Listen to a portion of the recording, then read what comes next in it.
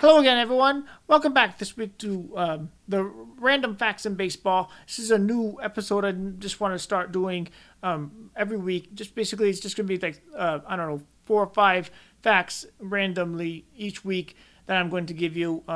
There's going to be another episode coming out this week. It's actually going to be the Historic Pinstripe Challenge episode between David Cone and Elston Howard. However, I do want to start doing something a little bit different and just give you something else to add to the episodes.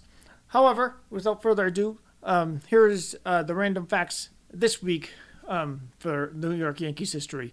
The first random fact is, I guess, as far as the Yankees taking airplanes, it started in 1946. The Yankees became the first team to regularly travel by airplane. The team leased a United Airlines plane nicknamed the Yankee Mainliner, but I guess despite the advantages of flying, the 4 players, including Red Ruffing, starting pitcher, one of the better starting pitchers in Yankees history, still chose to take the train, and obviously there's 3 other players too.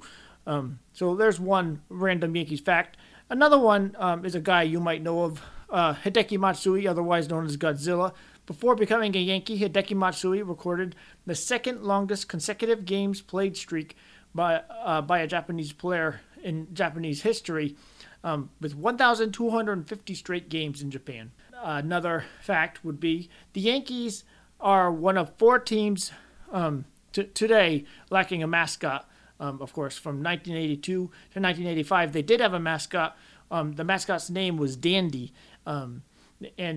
I guess he was basically a pinstriped bird, but it just didn't work with the team. I think there was an incident with George Steinbrenner too. I don't think he really cared for it at all. I think at the time there was a lot of mascots in the 80s, I believe, and that was something that I think they might have been pushed into, but I'm not positive on that. But I just thought that was kind of interesting. And one last random fact for this week's random fact of the week is Yankee outfielder and future broadcaster Bobby Mercer took over Mickey Mantle's locker after the Mick retired in 1968.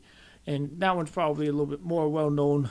But, I mean, those are just some random Yankee facts that I thought maybe, somebody might find interesting. And I just kind of wanted to add a little bit more, something a little bit extra to the episodes.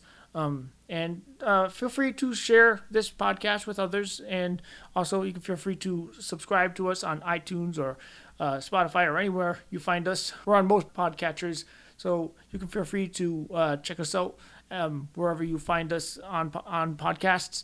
And again, thank you all for listening. And as always, go Yankees!